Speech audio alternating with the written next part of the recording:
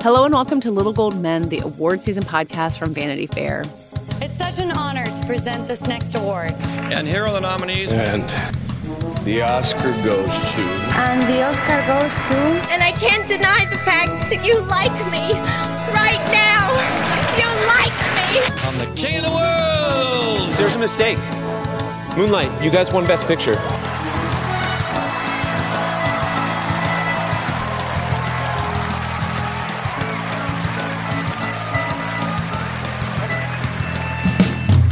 I am Katie Rich, and I'm here for this interview episode with Rebecca Ford. Hi. And David Camfield. Hello. Happy Thanksgiving to everyone. We have interviews with two people who have made two very family-centric films, really ideal Thanksgiving viewing in some ways and not in others. We were talking to Paul Dano of The Fabelmans and James Gray, director of Armageddon Time. Let's hear from Paul Dano first. David, you got to talk to him. You saw The Fabelmans at Toronto. We've been talking about it a lot as such an across-the-board, powerful player this season. And Paul Dano, in some ways, gets talked about less because Michelle Williams is giving this big, expansive performance, and then Judd Hirsch shows up for 10 big minutes. But Paul Dano is kind of the heart of the movie, I think. And I'm imagining you think so, too, because you wanted to talk to him. Absolutely. And I think he feels that way to an extent. And as a real film fan, tapped into the fact that Steven Spielberg's films often explore father issues, and he is essentially playing his father, and both was going through the process of learning about this man and learning how to play him while kind of revisiting Steven Spielberg's filmography a little bit through this pretty intimate access. So it was a unique experience for him, and definitely for me, just hearing him sort of talk about exploring that. He's at an interesting place in his career. I think he became really famous when he was really young in Little Miss Sunshine and kind of had the youthful boy face roles for such a long time. And now here he is playing a dad of a lot of kids. And he played the Riddler earlier this year in a big superhero movie. He's kind of taking swings that it doesn't feel like he would have 5 years ago. And it all seems to really be paying off for him. Yeah, it's a very conscious choice. He talks a lot about feeling ready for those kinds of steps in his career.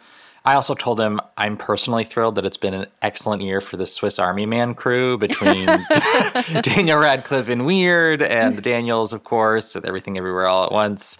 And Paul, who's had an excellent major year. He doesn't usually have a couple movies out in the same year, especially ones as significant as these. So he's taking it in. And I think, it's interesting to hear his insights on, what that experience has been like and why he's forging ahead in that way. Well, let's hear Paul Dano tell you all about it.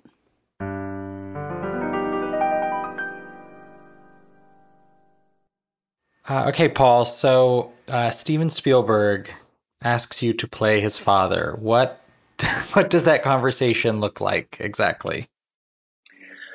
Well, I got a text saying Steven Spielberg wants to meet you. I texted back saying, great. Just tell me when.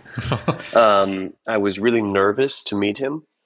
And as soon as he started speaking, I was taken aback at how sort of emotionally open and available and intuitive he was. And I was put at ease pretty quick. And our first meeting was actually a conversation I really enjoyed and felt good about.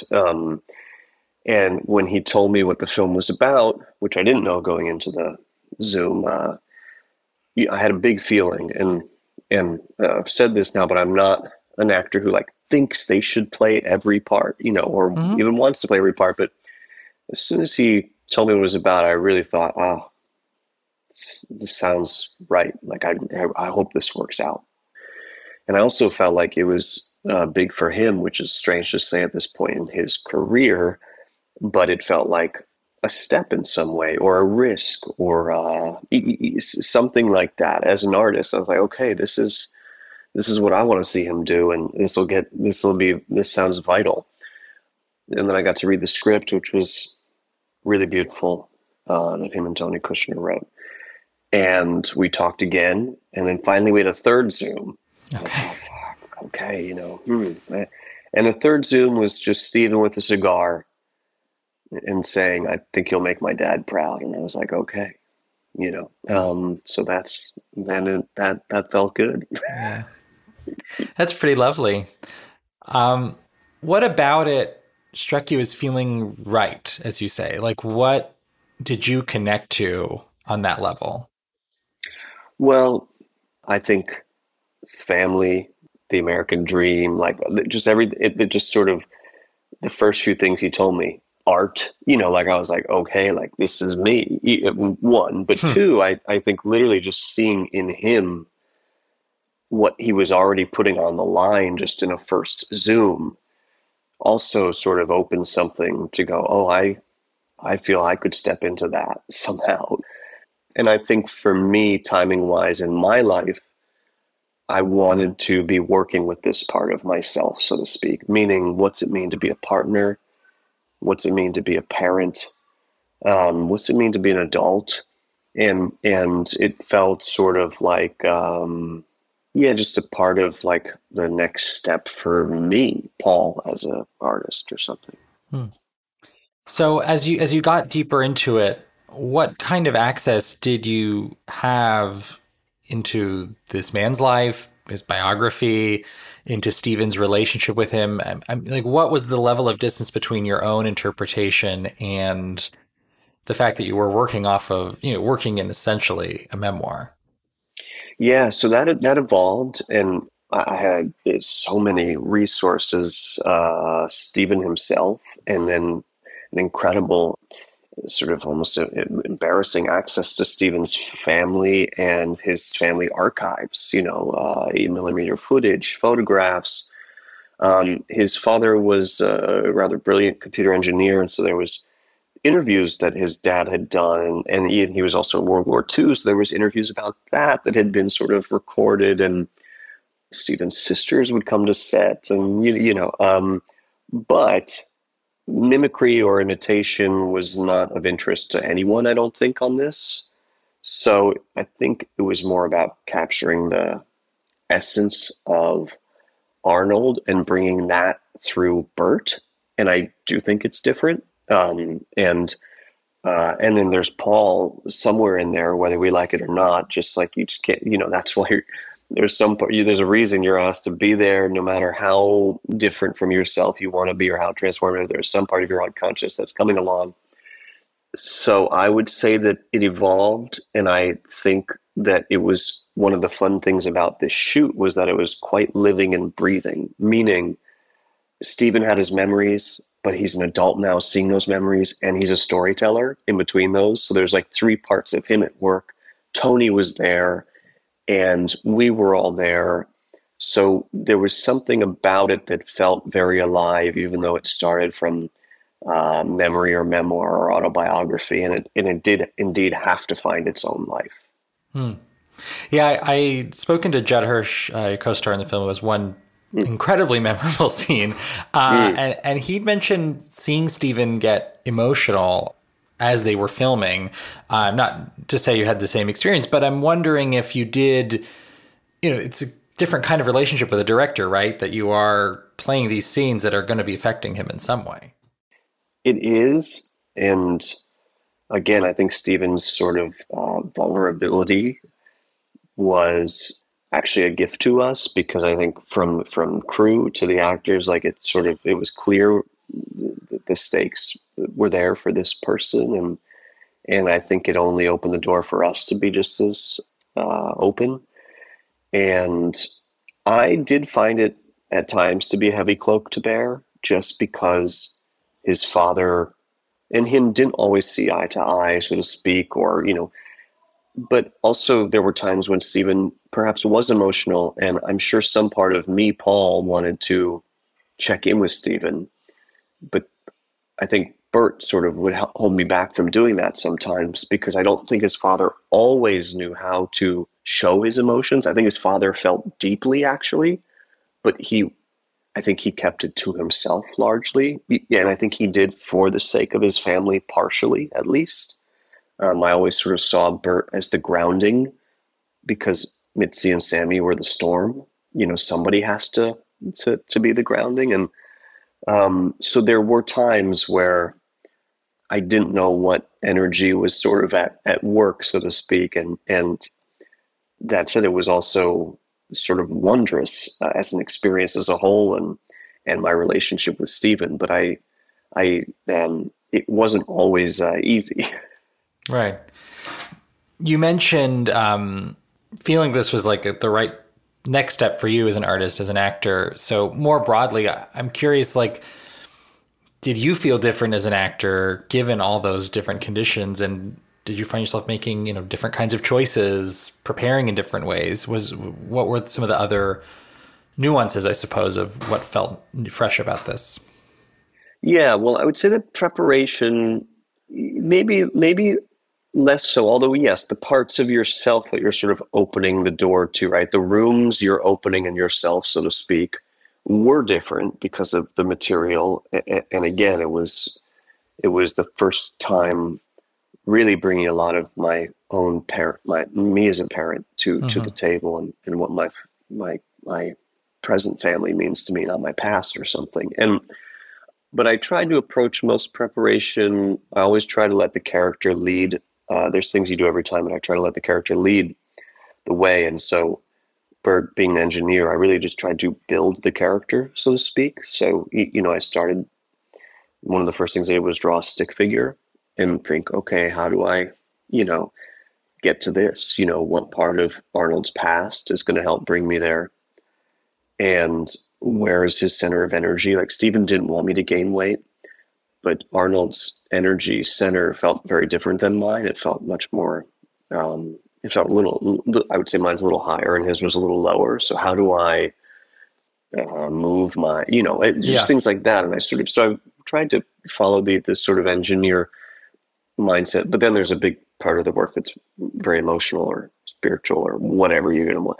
But what was really different was the essence of the sort of fuel that you're running on was about my current life / about Arnold or Bert in that circumstance, where I just haven't gone to work many times and had my daughter's smile flash through my eyes before, so to speak, right? Like doing the Batman, that's not part of the... well, you never know.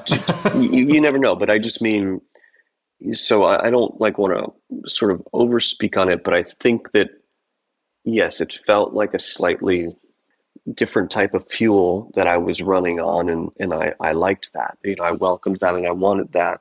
And, I think that's just part of your life changing and growing too. The other side of it that I find interesting is, you work in this industry, chances are you're a big fan of Steven Spielberg.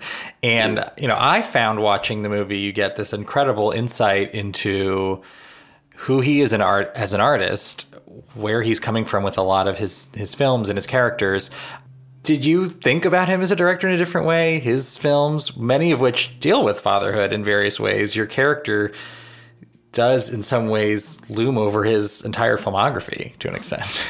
Well, sure, yeah. I mean, first of all, revisiting his work before going to make the film was such a pleasure, one. But yes, of course, seeing so much of it there in so many different ways too, right? Like, so even him calling his mom Peter Pan, like, and then, oh, okay, he made Hook. Like, yeah, okay, like, but what I really find fun for the audience, and I won't point out too many of them, but there's so many that aren't just the films he directed. There's moments that have to do with films he produced or helped create the story for, or help. Do you know what I mean? So it's not even just, what Steven directed. It's like him, there's stuff he produced that I see in the film, and I go, and some of that wasn't, maybe I wouldn't have even known on the page too. Like there's a shot I'm thinking of with the way the light works coming out of the closet. And for me, I was like, oh shit, I didn't even, like, I feel like that's another thing, like it's just, yeah. It's just a part of his childhood that made it, came through him later. Yeah, I don't know. I mean, it was pretty incredible to be at the Chinese Theater the other night. The way Steven was introduced and the way he spoke, there's not that many people who have shaped culture, right? And then to be there with other artists along with him who have like John Williams, and you're just like, wow, I'm very fortunate. Yeah. And yeah, to see it as a kind of origin story in the movie, I thought that was incredibly moving and just interesting on a purely cinephile level. So, yeah, I think this is the first year in quite some time where you've had two films out in the same year. This and Batman are of very different scales and appeals. But, you know, both come from major studios. There are major expectations attached to them. Did you sense that signing on, given the way you like to work, the time you like to take, that these are both in their own way pretty major undertakings? Yeah. And I mean, you know, Batman was actually, I mean, because of the pandemic, it got split up, but it wasn't quite a year gap between the Batman and Fabelmans, but almost for me. So like that also, it just worked out because of COVID and release schedule that they came out in the same year. Right. Otherwise they would not have. But yes, I really loved doing the Batman. I was really almost surprised by how much I loved being in Gotham and like getting dorky obsessed with the comics. And I was actually surprised also by like loving like the culture around it, because you know,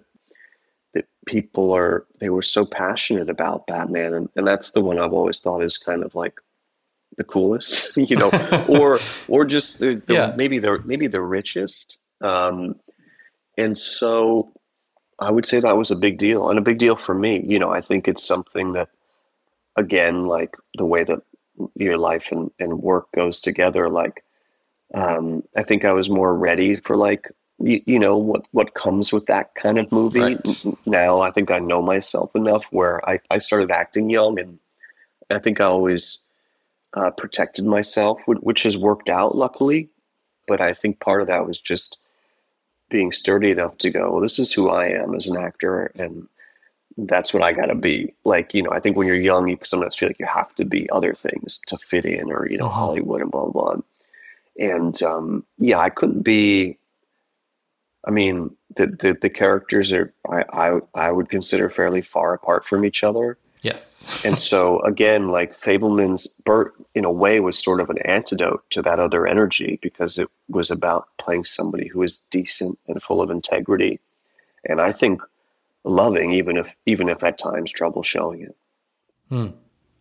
Would you say you consciously resisted, say, like a comic book movie before? Not to say I don't know what kind of offers you were getting or anything like that, but as a genre, you mentioned feeling ready for it. Was it more a matter of like right place, right time, or you were actively not wanting to do that for a little while? Well, no, both. I mean, when I say that, I mean, like when I was in Little Miss Sunshine, for example, you know, I was 21 maybe when it came out, and I went back to college for a semester instead of taking the jobs that were coming my way, because I needed like to be going at my own speed. Right. You know, that's just who I was. And I think the same thing after There Will Be Blood came out. I think I went back to college for a semester, and I was like, this is, you know, like, so I just think I had to kind of set my own pace, and I don't know why, but that's just what it was.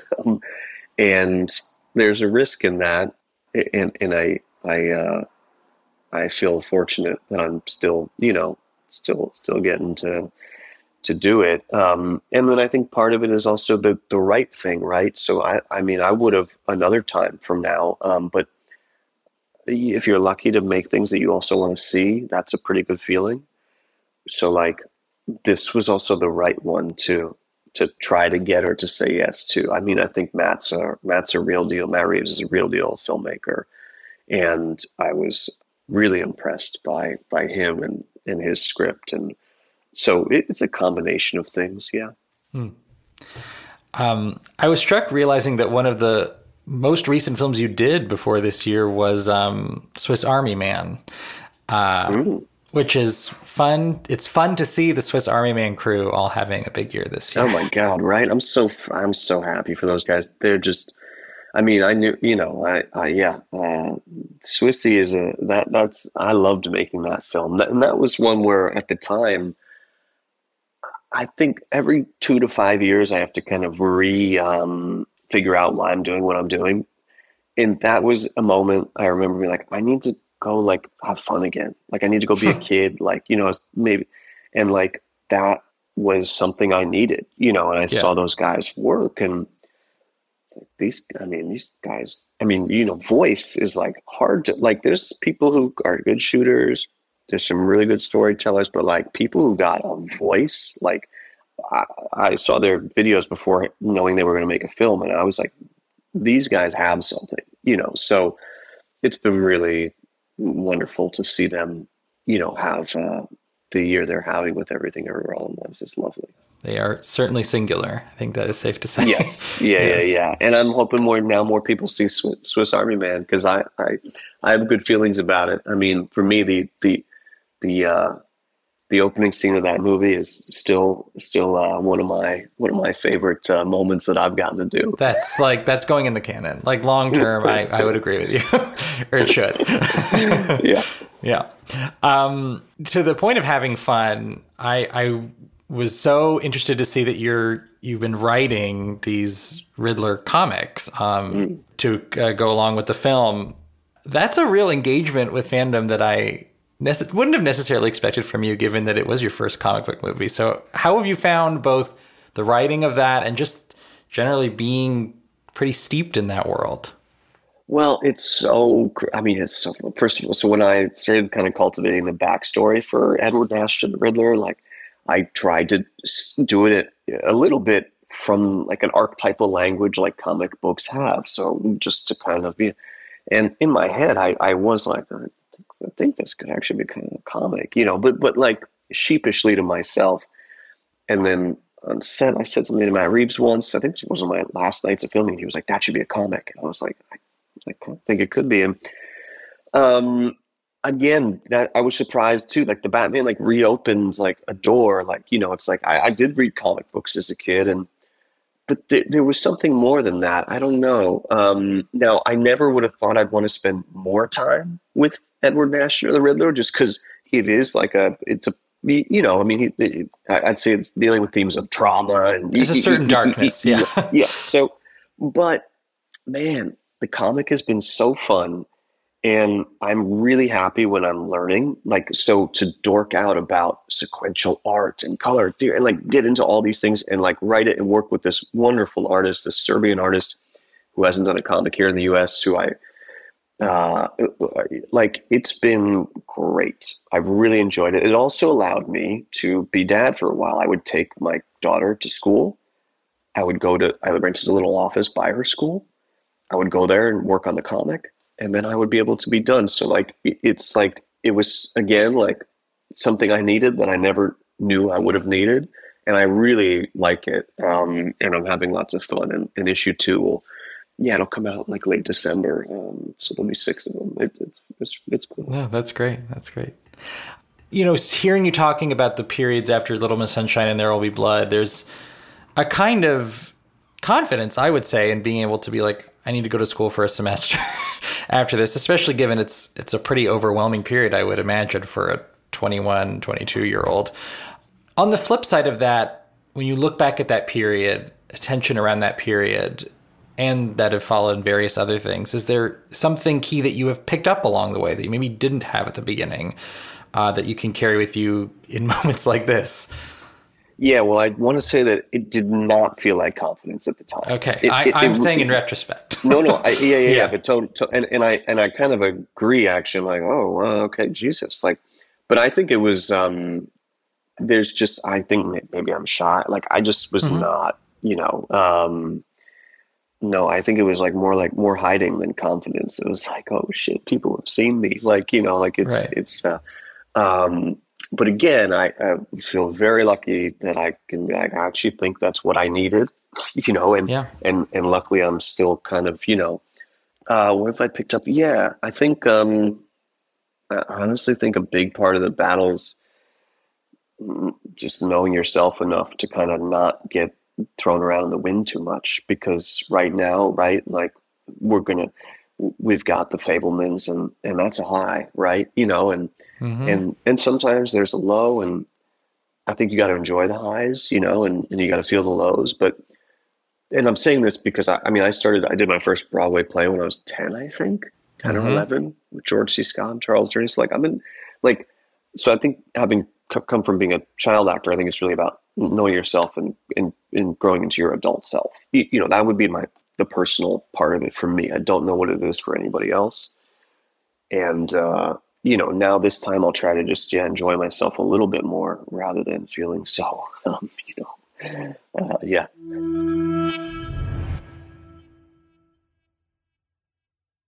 So now, Rebecca, let's hear your conversation with James Gray, who revisited his own childhood and some similar and some not similar ways to what Steven Spielberg does in The Fabelmans. He's made Armageddon Time, set in Queens in the 1980s, in a lot of ways similar to the story of his own youth. And he makes these movies that are like kind of dark and sometimes depressing, but everything I hear is that he's the most fun person to talk to. He was such a joy to talk to and made me love this film more because he can really break down his thought process on the casting, on the storytelling in a way that I think is just so fascinating to listen to. What were some of the highlights of what you got into? Well, this is interesting for the Thanksgiving episode because I think a lot of it is sort of about the relationship with his own father. His father was alive when he was writing this film, and when they were shooting it, he, sadly passed away from COVID before it came out. But he told me I was the first person to ever ask him what his dad thought about him making a movie about his childhood. So it was really interesting to hear both that and what his brother thought of the film when it was done. Yeah, Armageddon Time also has a great dinner table scene. It's got a couple of them. So if you're, at the Thanksgiving table with your family and you want to see something maybe even more chaotic than what you experience, it's one of many reasons to watch Armageddon Time, I think. So, Rebecca, let's hear your conversation with James Gray.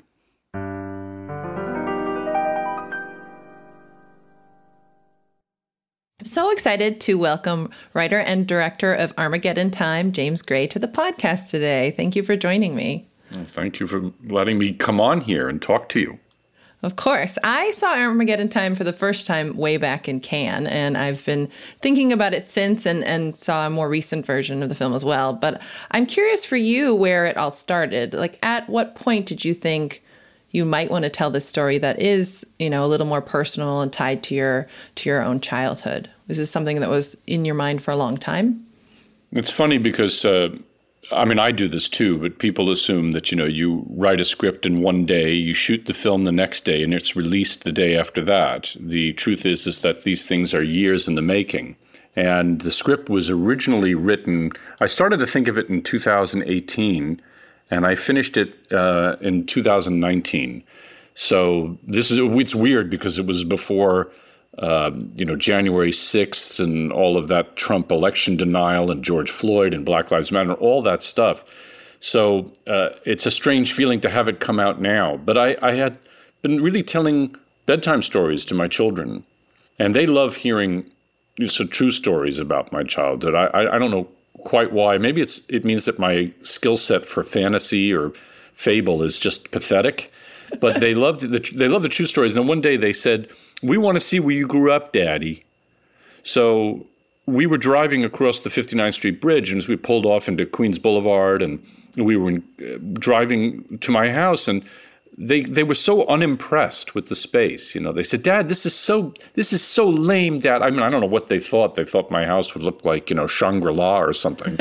But what I started to think about when I was there was frankly a kind of ghost story, that all of these people who had inhabited this house, there was maybe a little bit of paint on the wall from my model rockets, but most of it, there was no evidence that my important family dinners and these important family gatherings, and almost everybody at the time, it was only my father and my brother. My father has since died.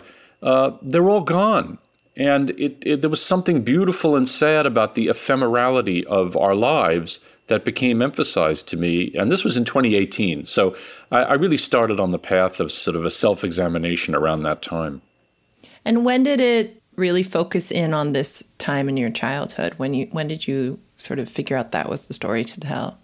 I've always thought that 1980 represents a big sea change in the country's history, but also, strangely, in my own life. I was very obsessed with the Beatles and Muhammad Ali. They were sort of the two heroic sort of tent poles of my cultural existence at the time.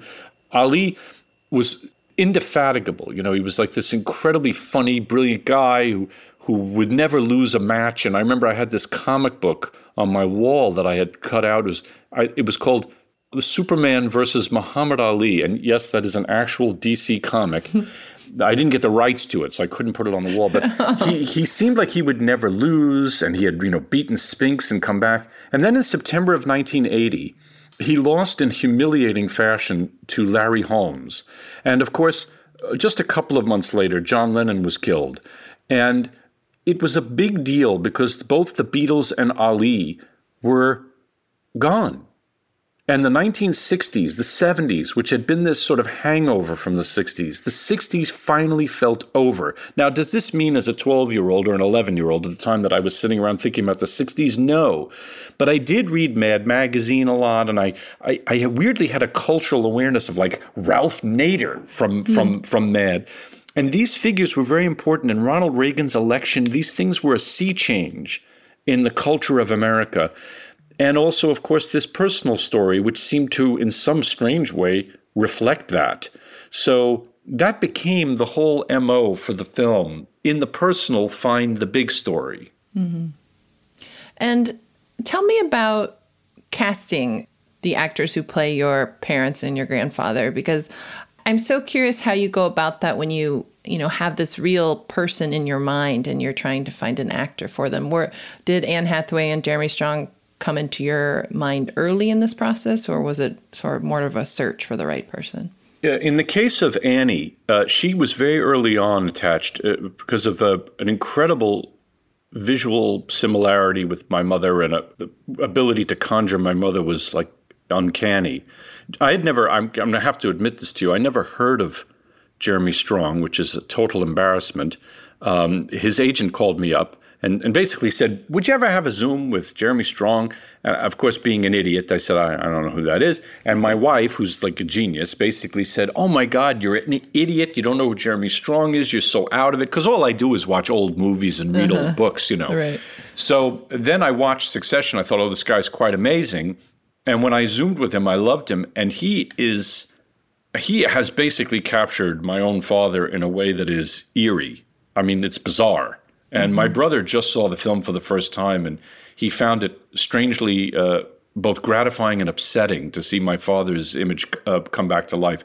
In the case of Tony Hopkins, he was my, I just sent it to him, and, it's a kind of Hail Mary, and somehow he said he wanted to do it. So I was just lucky in that case, I think. Yeah. And so how much did Anne Hathaway and Jeremy Strong come to you and ask about your own parents, and how much did you sort of allow them to find the characters themselves? It's a great question. It's in a way the principal challenge, because what you don't want to do is, I did not want the kind of Rich Little impersonation of my parents. I wanted them to bring beautiful things because they're great actors. They can bring beautiful things to the table. So I gave them as much as I could, as little as I could get away with. They would ask me for family albums or whatever, or I would send them some stuff. They'd say, but this is all we're getting. I say, yes, it's all you're getting. And then they would go around me. They would go to the production design department and see the photos that they had been given, all that. So they wound up getting a lot of stuff. In the case of Jeremy, because my mother has been dead for many, many years, but in the case of Jeremy, he made me video my father answering the Proust questionnaire. My father, at the time, like I said, still alive. So I put him... My daughter actually videoed my father answering these questions. So he had that to go by.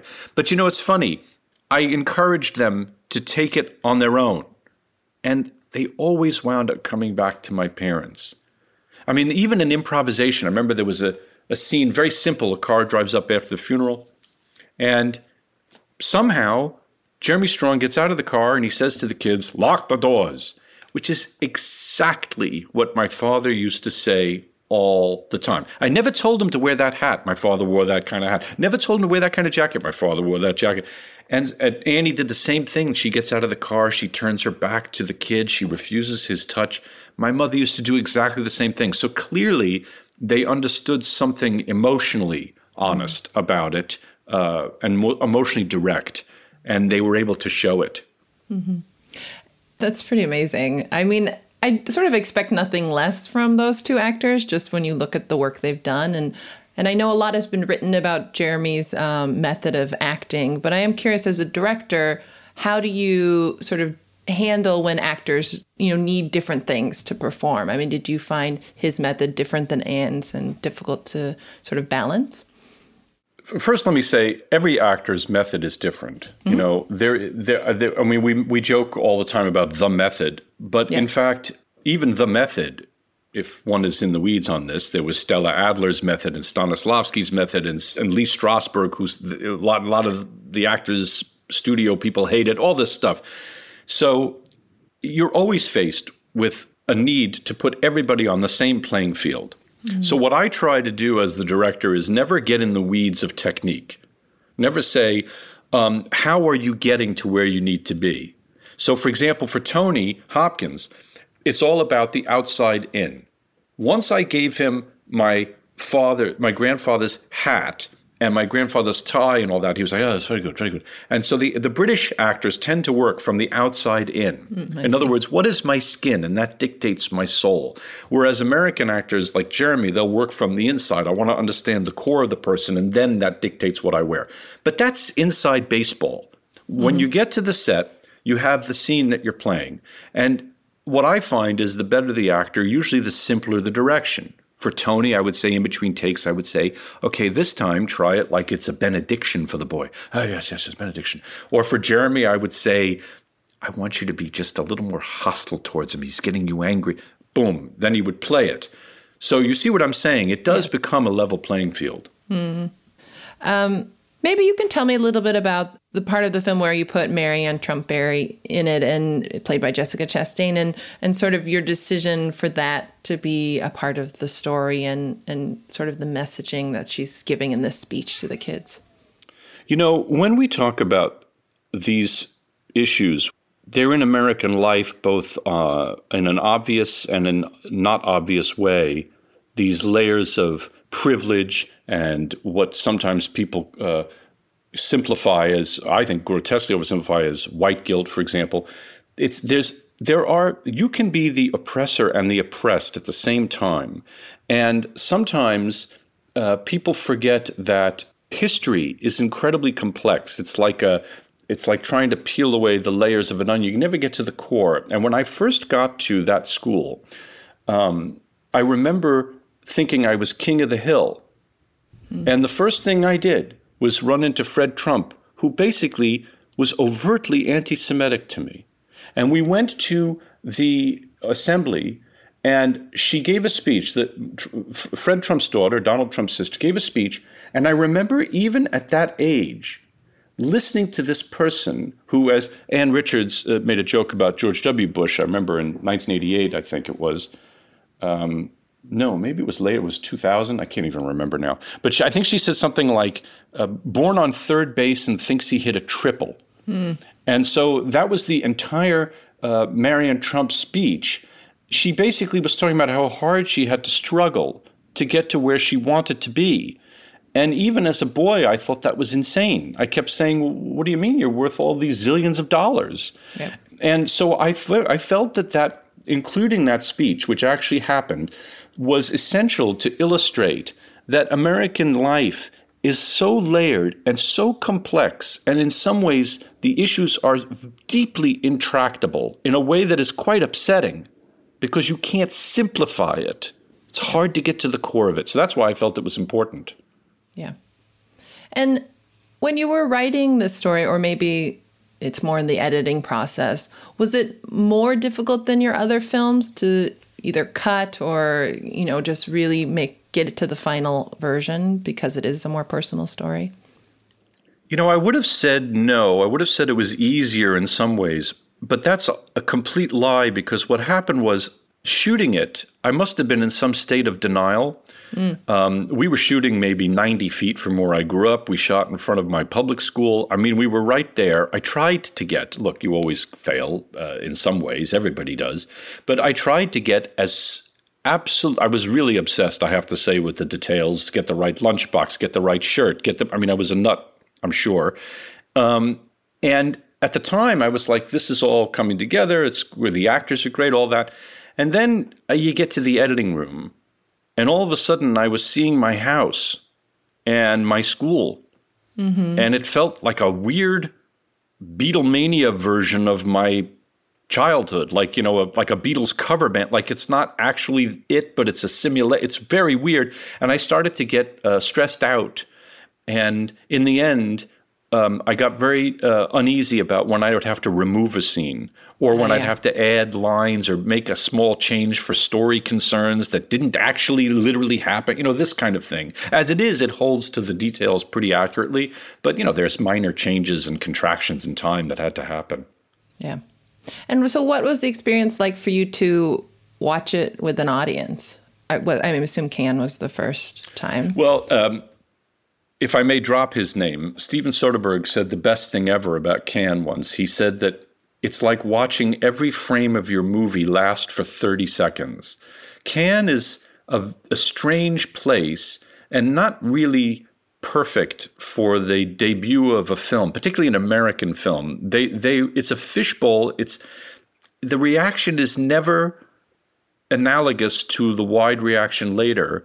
In some ways good and in some ways bad. You realize that, you know, you go there and you're in a black tie, your dinner jacket, you're sitting there, you know, it's like this, you don't move, the movie is playing, you're worried that when it ends, everyone will boo or everyone will cheer, that's great. And so you're not conscious of the film at all. And the first time I watched it since then, the first time I watched it with an audience was in Telluride. And that was tremendously gratifying, and actually, by the way, played considerably better than I think it did in Cannes, for a variety of reasons, I think, not least of which is that the movie was actually finished. I was really frustrated. In Cannes, I went with a 3-day temp mix, and also there was, you know, dialogue I hadn't yet recorded from Tony Hopkins, and there was music I hadn't yet recorded, but you throw caution to the winds at some point. So Telluride was the first time, and I found the screening shocking. Shocking. Yeah, because they were laughing. Well, they were laughing at things that I hoped they would laugh at, which was great, but also you never know what moments of silence mean. You don't know whether they're being affected. I'll tell you, here's a perfect example. I was shocked that the audience was laughing as Jeremy Strong was running up the stairs to punish his son when his son had locked himself in the bathroom. They were laughing, which I was very concerned about. And then right after he bashes through the door, there was silence. It was a very unusual response that I did not predict. So, you know what the great screenwriter Ernest Lehman once wrote, he said, you think you've got all the answers and then the audience tells you everything you never knew.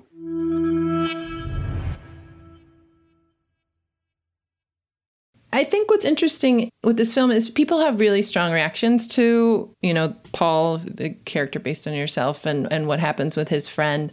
And I'm curious, have you heard from people reactions that have surprised you, or how does it sort of sit with you the way the reactions are to that part of the end of the story? I haven't heard much. I try to block it out because one of the things one learns if one is a huge fan of movies is frankly that kind of thing, it doesn't really last. Time has a very strange way with movies, and sometimes it's very nice to them, and sometimes it's very mean to them. What I can say, in some limited fashion, is I did not make a film in order to advertise the virtues of American capitalism. And if people have a problem that a terrible thing happens in the film, it's my job to express a truth as I saw it, not to promote a fantasy where, you know, Johnny becomes the chairman of Comcast at the end. I can't. That's actually to me dare I use this word, a rather immature approach to art. You know, it's not like, you know, you look at Guernica by Picasso and there's like a bright sun in the background of the painting, you know, to make sure that Franco's going to go away. Right. It's not the way the world is. And I was trying to make a film that reflects the way the world was as I saw it. And it's also so personal and intimate a movie that a counterfactual, it didn't make any sense to me. Mm-hmm. So I don't know exactly the response to which you speak, but what limited of the information I've gotten, I have to just express what happened. Of course. Yeah. I read recently that you're thinking about a sequel. Is this a real idea? Tell me about this. It's such a weird thing. I mean, you say one thing, and I just wanted to work with those actors again. Yeah, I love them, course. and there's the thing that you're trying to do always is express yourself directly, I think. And one of the great things about the movies, it's the closest thing we have to a dream state, really. It's why I do think, in reference to the question I just answered, unhappy endings in movies are so angering to people because it's like you have such a close identification with the movie. It's like, somebody's unwrapping a Snickers bar behind you in a movie, right? And you want to kill that person because it's like somebody intruding on your dream. And when the dream ends unhappily, just in life, don't you wake up and you're like, and sometimes it wrecks your day, just as if a dream is a happy dream or a sort of almost euphoric dream. You wake up and there's a profound disappointment that it wasn't real.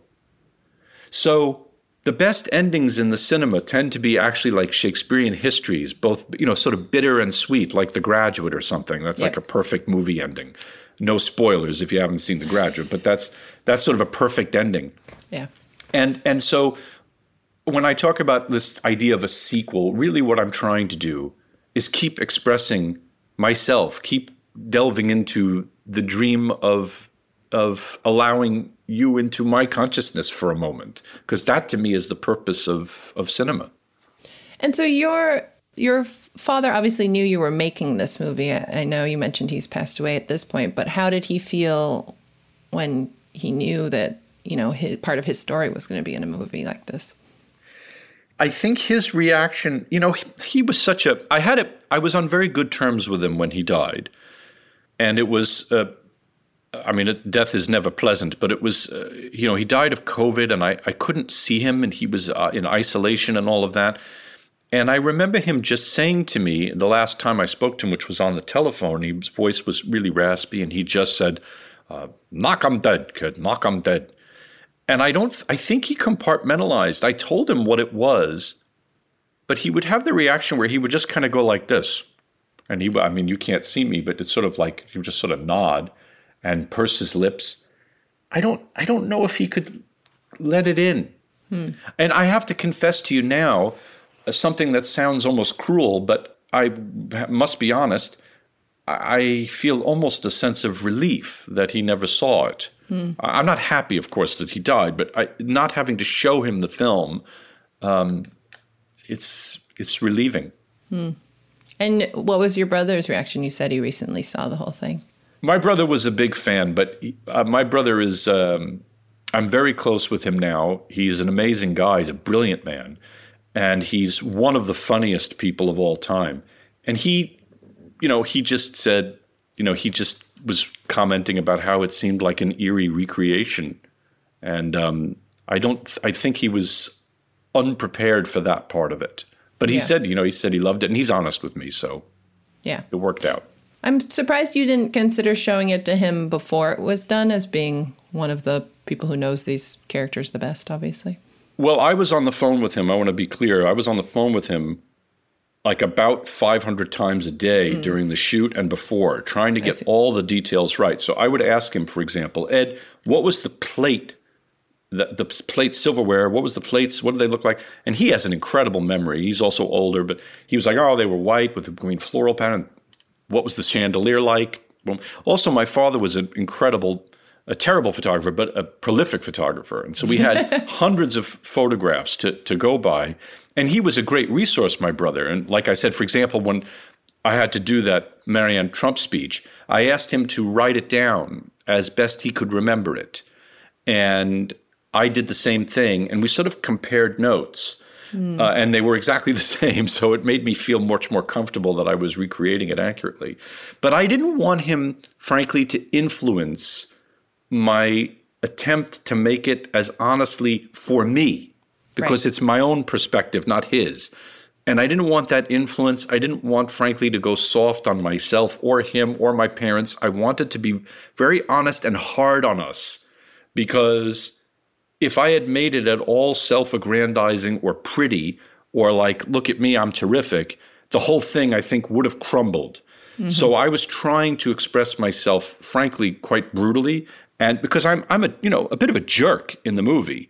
And I'm an obnoxious little kid, which I was. And my wife will tell you I still am. Are you already thinking about what you're doing next, or where are you in that part of the process? I don't know. The truth is that this movie is still with me. Yeah. I only finished it about 6 weeks ago, and I'm having trouble shaking it. So that's probably why I spoke of sequels and so forth, because I'm still living in the experience. I try to be, we talk about the method, as pretentious as this sounds, as the filmmaker, you try to give of yourself, and there's still a piece of me in there. Yeah. I don't think that's pretentious at all. I can't imagine telling a story that is so personal and more vulnerable and then just moving on. Well, it's a weird one. You said to me, reaction is strong. And it's a weird one because I have to disassociate myself from that stuff, because if someone loves the movie, great. And if someone says, I hated that movie, it means they hate part of me. Mm. And they have the right to do that. They have the right to say that. But it hurts. So in a way, on this film more than any other, I have to shut it out. Yeah.